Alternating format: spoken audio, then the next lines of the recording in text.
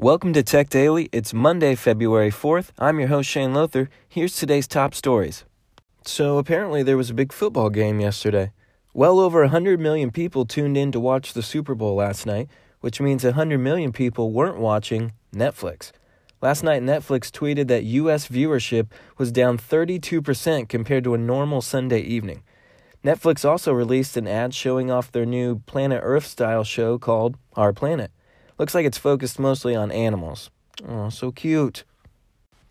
Speaking of tweets, Twitter CEO Jack Dorsey teased the idea that they're working on an edit tweet feature.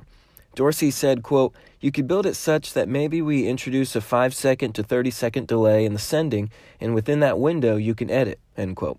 As for the reasoning behind why you can't edit tweets right now, well, Jack said that he and his co-founders were born on SMS, and that would take the real-time conversational flow out of it.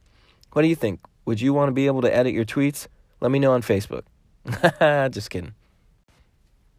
Okay, so here's something I didn't know. Energizer, the battery company, makes smartphones. And at this year's Mobile World Congress, they're going to show off no less than 26 new phones at the show.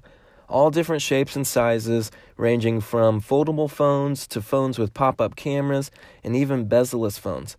And of course, phones with 1-week battery lives. GSM Arena has more details, including some pictures. I'll put a link in the show notes.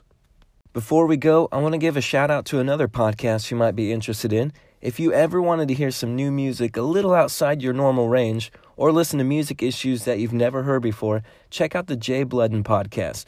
From the Caribbean and beyond, Jay's got some new sounds for you. Check out the Jay Bludden podcast on Apple, Google, and Spotify. That's it for today. Check out techdailypodcast.com for the show notes. Thank you so much for listening, and thank you to our sponsor. If you like the show, be sure to leave a rating or review. And if you really like the show, please consider becoming a supporter. You can find a link in the show notes for more information. For more Apple-related news, check out our other show at appledailypodcast.com. I'm Shane Lothar. You can find more of me at shanelothar.net. This is Tech Daily. I'll see you tomorrow.